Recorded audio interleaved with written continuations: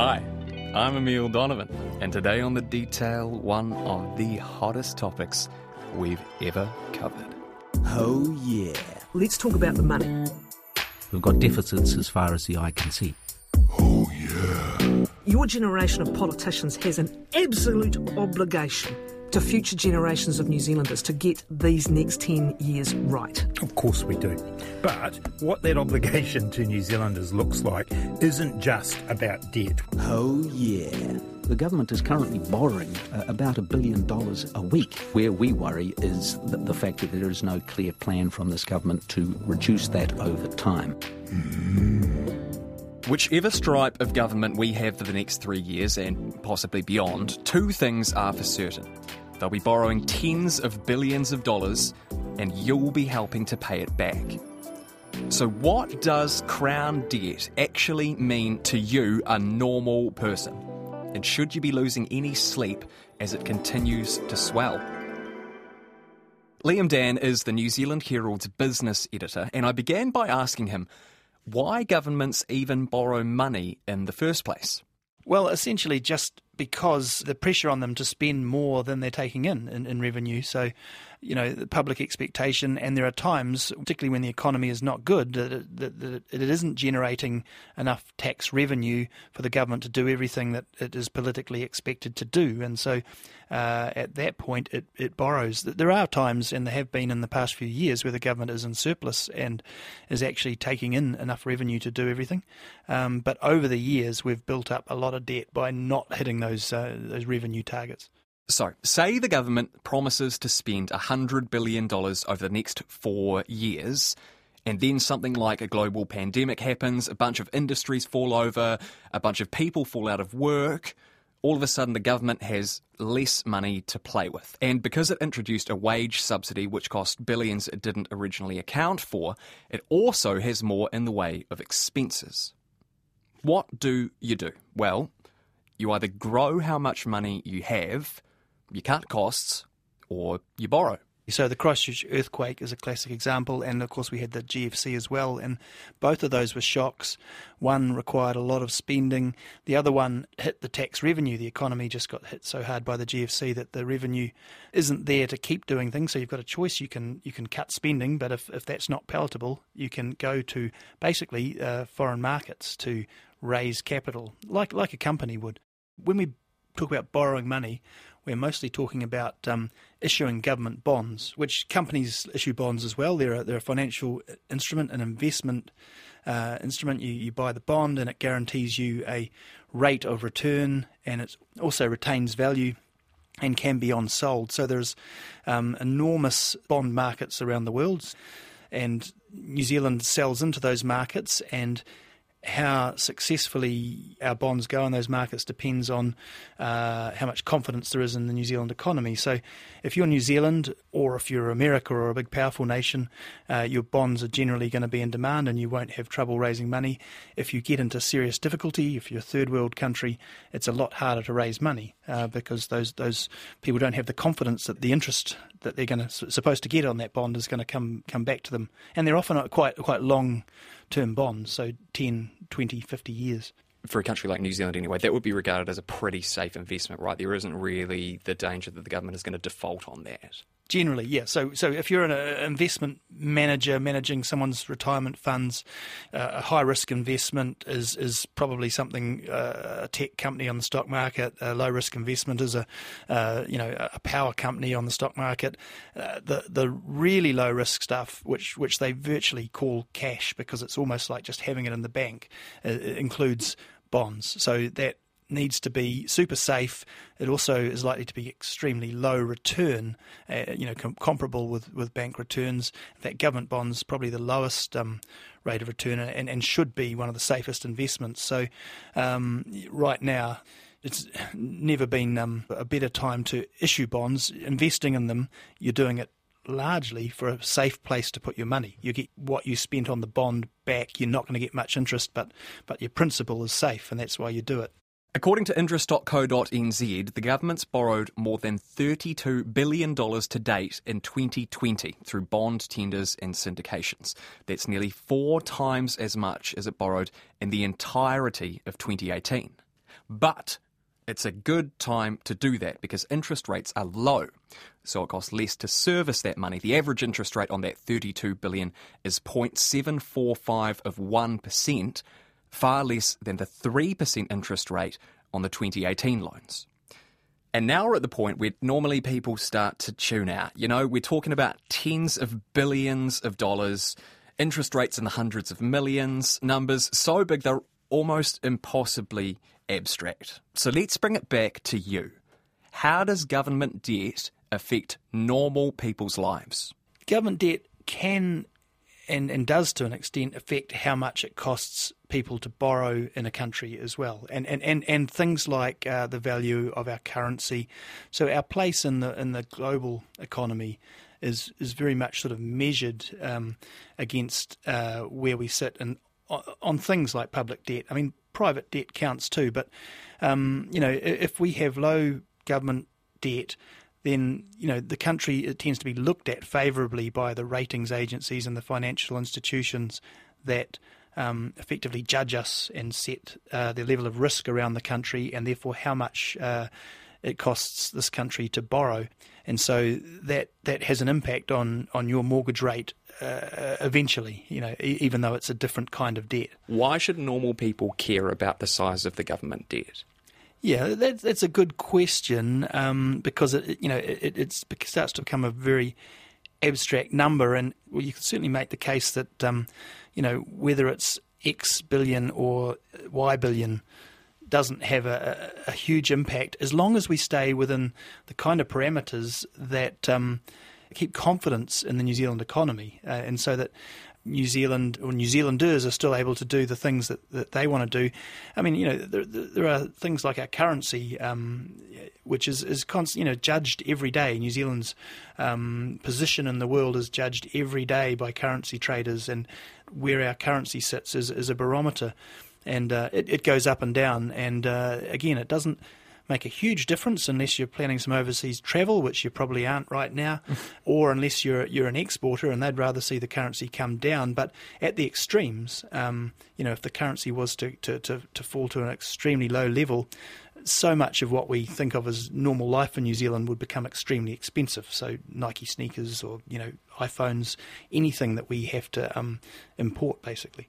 We often hear about debt expressed as a debt to GDP ratio. So what does that mean? Well, it's like if you have a mortgage on a house and you say you borrow $500,000 to buy a house, and the house is worth $600,000. That's an enormous mortgage. Eventually, the house is worth $2 million, and the mortgage suddenly doesn't look as bad. So the ratio is that if you grow your economy, and the economy grows and grows, and the economy is after a certain number of years twice as big, the ratio of debt will go down. So we talked a lot in the last decade about getting the debt to GDP ratio down around 20%.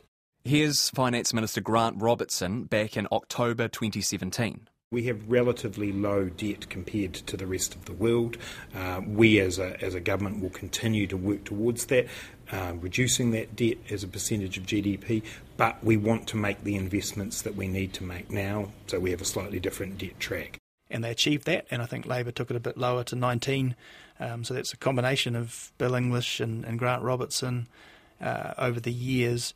But interestingly, there's never really been a nominal decrease in the amount that we borrow. We're still borrowing technically more dollars every year, but at a slower and slower rate, with our GDP going up quite nicely, has meant that that ratio comes down. And I guess they use that because that's what people look at to measure the stability of the economy. 20% net debt to GDP ratio, which we were at up until, just before COVID, just basically. Before COVID, essentially, yeah. That's really low, isn't it? Like on a global kind of scale. I was looking at some countries around the world. Like Japan is at like 200%. 200 and something, yeah. But nobody, like even Greece is at like 160 or something like that. Yeah, I think the US is 100, the UK 80, something like that. So why are we so low? Why are they so high? And why are people not saying, oh my God, Japan is at 220%? That's madness. Well, I think they do say that about Japan, probably. But the other thing is that you've got to look at the net situation, and the Japanese are also very good private savers. They have a lot of wealth, private wealth stored in that economy. So when people look at economies, they tend to look at the totality of the economy. And New Zealanders are not good savers, and we have an enormous amount of private debt. Private debt is actually much higher than public. Just the amount we borrow for housing is up around $286 billion. Largely because we borrow from Australian banks to buy houses, and so we've got all this property debt.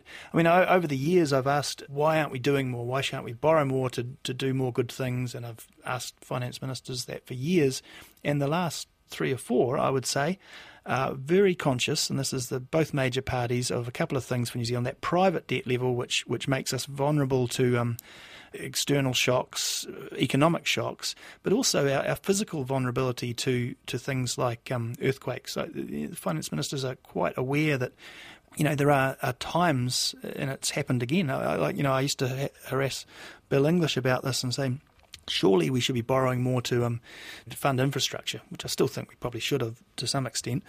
But he was right, though, that there was another external shock, and here's COVID, and actually the fact that we're at 20 now and we can go to 50, 55 or whatever they think we need to is a huge advantage. And a country like New Zealand, with the private debt it has, might struggle if we were already at that higher level. And that means the international credit ratings agencies look favourably at us, and we get a low cost of borrowing, and it keeps our interest rates lower, which keeps money flowing around the economy. And so one of the risks that they're weighing against is interest rates going up higher and losing control of interest rates, because the Reserve Bank only has control of the wholesale cash rate. But if international lenders want to charge us more because they think we're risky, there's not much we can do about that.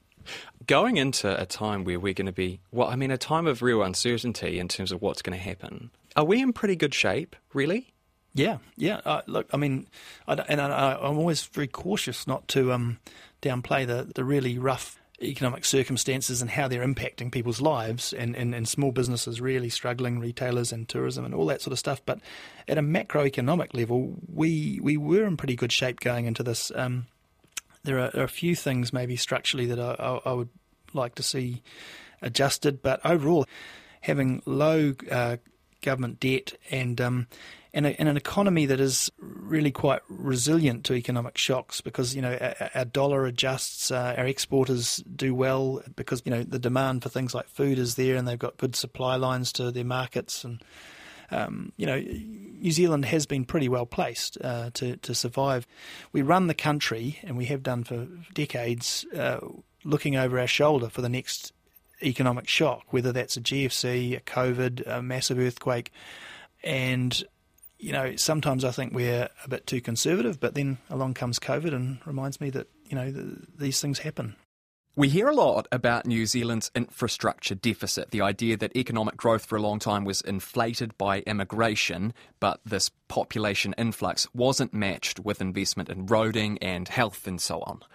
So if borrowing money is cheap, why don't we just borrow a bucket load of cash and pump it into infrastructure projects, the double duty Jacinda Ardern's talking about here during the first election debate? Let me give you an example. Right now, we are demolishing the buildings on the site for Dunedin Hospital. Finally, that will be a project that will create thousands of jobs. We've also invested in a shovel-ready project to train at the tech those in trades training that we need to build that hospital. We get a double whammy of both building a facility and training our young people. At the same time, we're subsidising employers to hire apprentices. So unlike in the GFC when we lost them, we're growing them.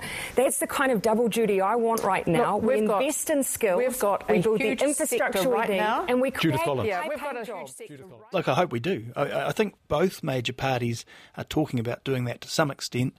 That infrastructure deficit has grown up partly because we just took the easy GDP gains from immigration growth without dealing with the longer-term issues that creates. And so now we've got no immigration for a while. This is probably a window to play catch-up. And timing-wise in the economic cycle, the way the world's looking at debt and the way interest rates are so low, it actually kind of works reasonably well to say, yes, we are borrowing a lot of money and we're going to do as much as we can. There is a point at which infrastructure becomes less economically valuable. There has to be an economic case for some of this infrastructure. I mean, the classic example is in China, where they can boost GDP by double-tracking the rail between Beijing and Shanghai, and then they can triple-track it. And then, but the economic gains fall. There's only so many roads and things you can build before the economic gains fall away. But New Zealand's a long way from that. So just about most of the, you'd have to be pretty average government to build completely wasteful white elephant infrastructure in this country right now, because there's so much that needs to be done. Now, logically, you might think paying off debt as quickly as possible is a good idea because, as a rule, you'd probably rather not be in debt. But governments are a wee bit different. I think there is a point there at which that becomes a little bit marginal and not hugely relevant to ordinary New Zealanders' lives. You could argue, whether it's 2030 or 2035 or 2040, the main thing is, have we got debt within parameters that are going to ensure that we can keep interest rates low and confidence for investors, external foreign investors in this economy, which whether you like them or not, we need them to, it's the way we're structured. Are both parties doing that? And yes, they are, and they've tended to do that for years. That's when it comes down to risk appetite. So right-leaning parties tend to have less risk appetite around debt. They feel like, you pay down debt, debt's going to slow you down. I think it's a political choice. In fact, I think too much is made of it. When you look at an election campaign and ordinary people are looking for examples of things that are going to change their world, exactly where that debt to GDP figure is in 2030 is not hugely relevant, other than, I suppose, you could argue we may have another earthquake, or we may have financial crisis out the other side of this, or something like that, and that might put us in slightly better stead if the debt was down. But then, if that comes at a cost of investing in things, I mean, let's be honest, the left-right thing. On the right, they like debt less, partly because they don't think governments spend money as well. So, if you think governments are going to spend money efficiently and in ways that grow the economy most of the time, then it makes sense to use the debt. There's an emerging school of economics called modern monetary theory that not only advocates full employment, but says surpluses can be a bad thing, and a country with a fiat currency, that's a currency of its own, can never run out of money. If things are getting tight, it can just print up some more. Why do we go into debt when we could just print more money? Yeah, that's a very popular question right now. And actually, when I was talking about there's three ways to get out of debt: grow the economy, cut costs, or increase taxes. There's probably a fourth way. Or certainly, some people say there definitely is. And this is this modern monetary theory: the idea that you're printing money. We're already printing money. We're printing $100 billion to buy bonds, which is the quantitative easing, and facilitate the raising of this debt. Why don't we just effectively print it, borrow it of ourselves, and write off the debt? It's a nice theory, I think.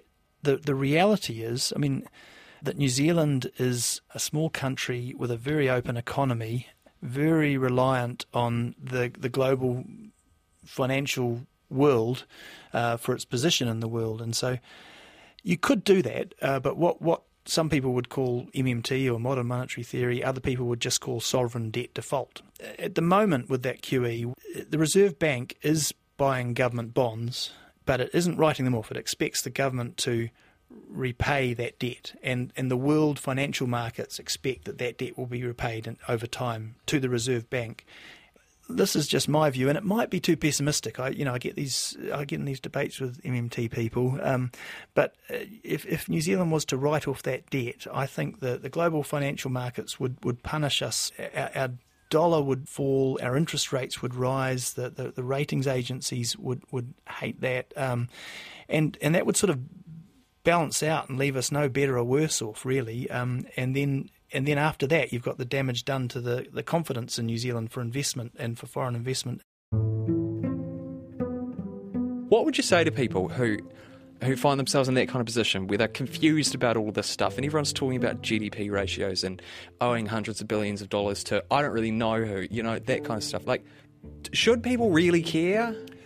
I personally think you should try and keep that feeling of emotional worry at bay in all things to do with money. I mean, so your personal finances, you can assess your own risk appetite and try and structure your life so that you're not worried about money, no matter how much or little you have.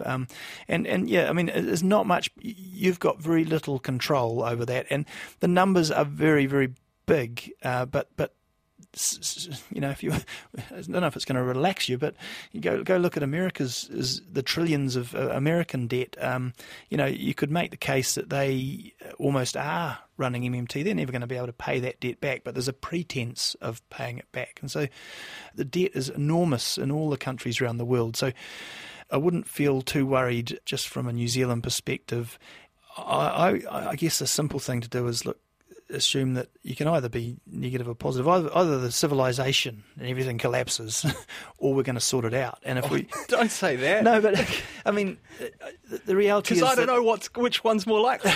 Well, right now is not. Maybe just don't think about it right now.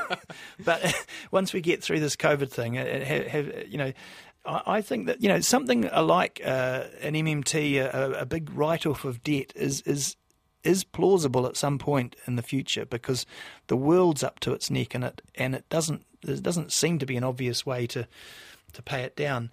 It is running on the fact that we've got low interest rates and low inflation, and all of us who think about economics are sitting there. People much, much smarter than me are thinking, where the heck does this all end? Because, we've gotten to this situation where the US is printing trillions and Europe's printing trillions, and interest rates have had to go so low they're negative, which we haven't really even touched on, but is just completely mind-bending. And it's not clear how on earth we get out of that. So New Zealand... that sort of feeling of New Zealand being a better place than most, which we probably rely on when you think about global warming and all sorts of terrible things in the world, holds true for that debt and that financial situation. There are places, before the shit really hits the fan, it's going to hit it in some places other than New Zealand first. That's it for today. I'm Emile Donovan. The Detail is brought to you by newsroom.co.nz and made possible by RNZ and NZ On Air. You can get us downloaded free to your mobile device every weekday from any podcast platform, and if you're using Apple, please leave us a rating so others can find us too. Today's episode was engineered by Jeremy Ansell and produced by Alexia Russell, and thanks to Liam Dan. Mā te wā.